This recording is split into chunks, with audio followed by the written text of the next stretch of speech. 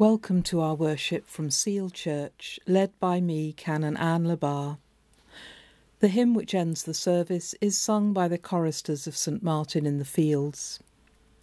At the beginning of our worship in church on the 4 Sundays of Advent, we light candles, one more each Sunday, until Christmas Day, when we light a 5th candle, which reminds us of the birth of the light of the world.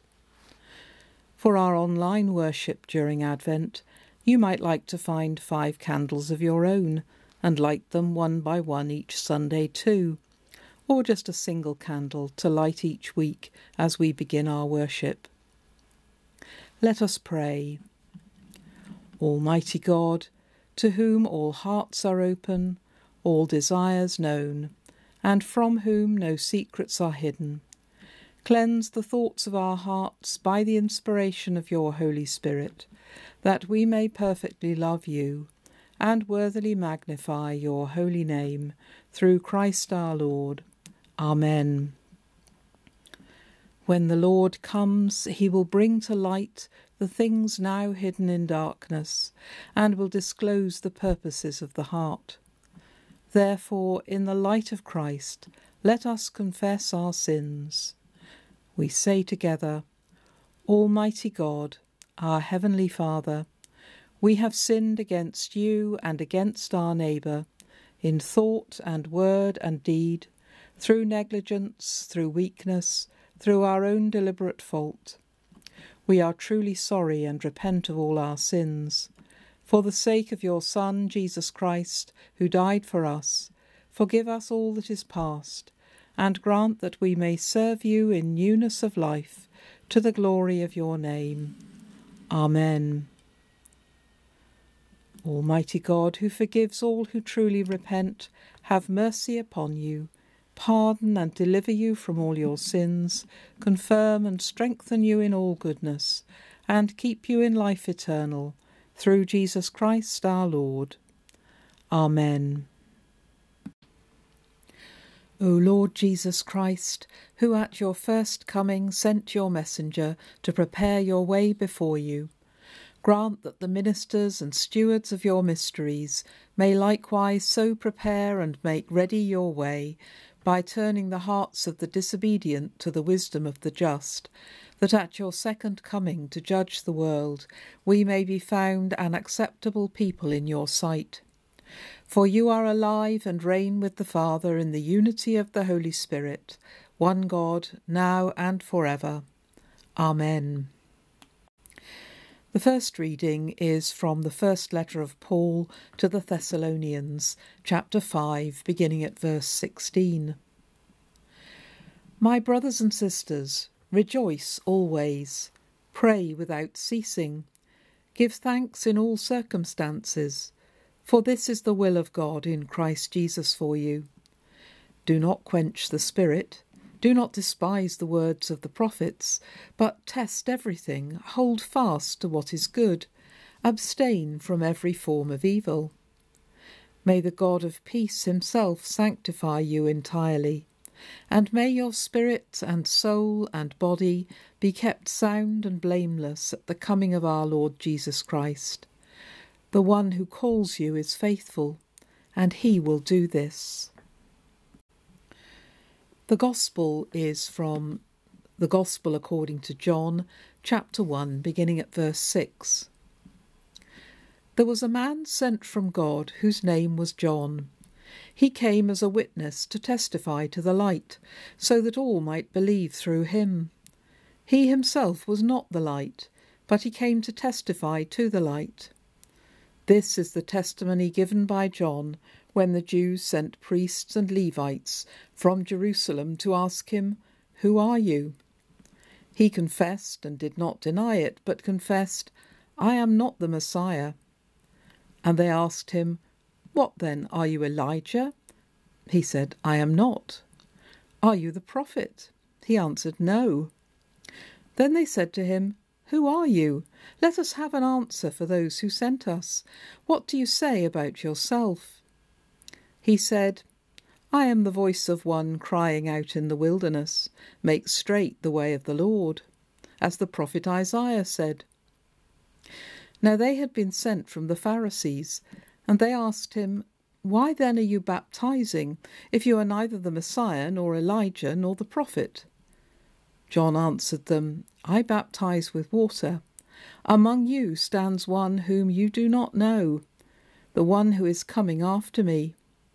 I am not worthy to untie the thong of his sandal." This took place in Bethany, across the Jordan, where John was baptizing. In the name of God, Father, Son, and Holy Spirit. Amen. A while back, BBC News 24 did an interview that's unintentionally gone down in history. It was meant to have been with a man called Guy Cuny, editor of a technology website, who'd been asked to provide an expert opinion on a legal dispute going on at the time. Unfortunately, it just so happened that while Guy Cuny was waiting in reception, another man, Guy Gomer, arrived for a job interview for an admin post, and he was also asked to wait in another part of the reception.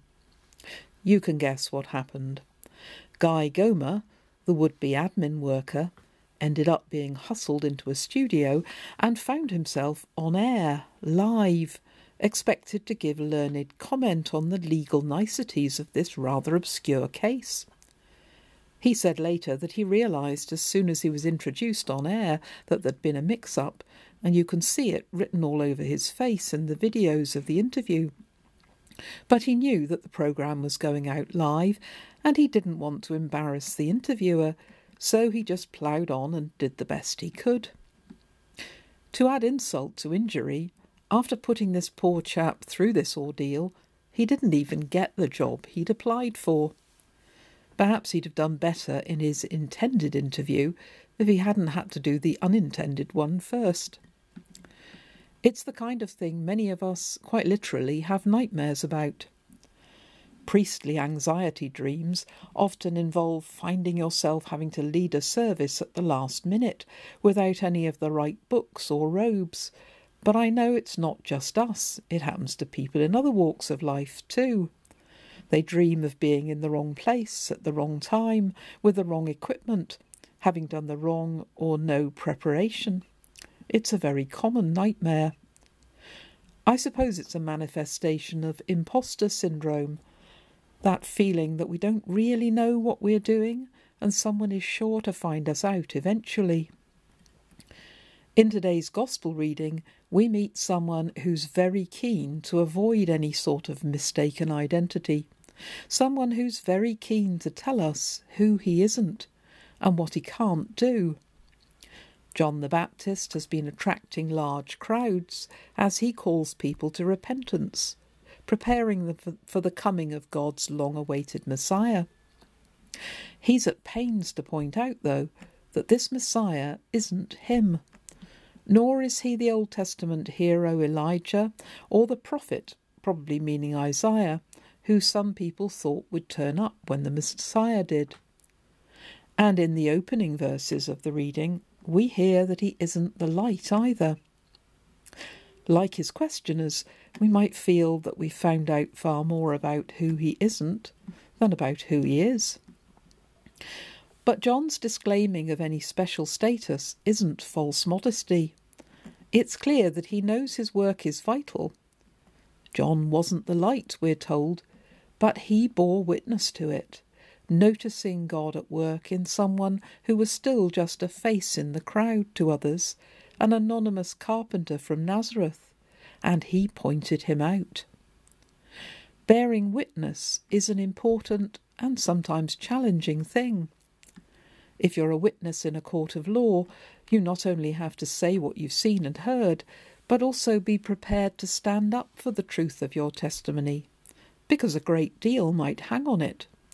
Your testimony might take a dangerous person off the streets, or it might prevent an innocent person being wrongly jailed.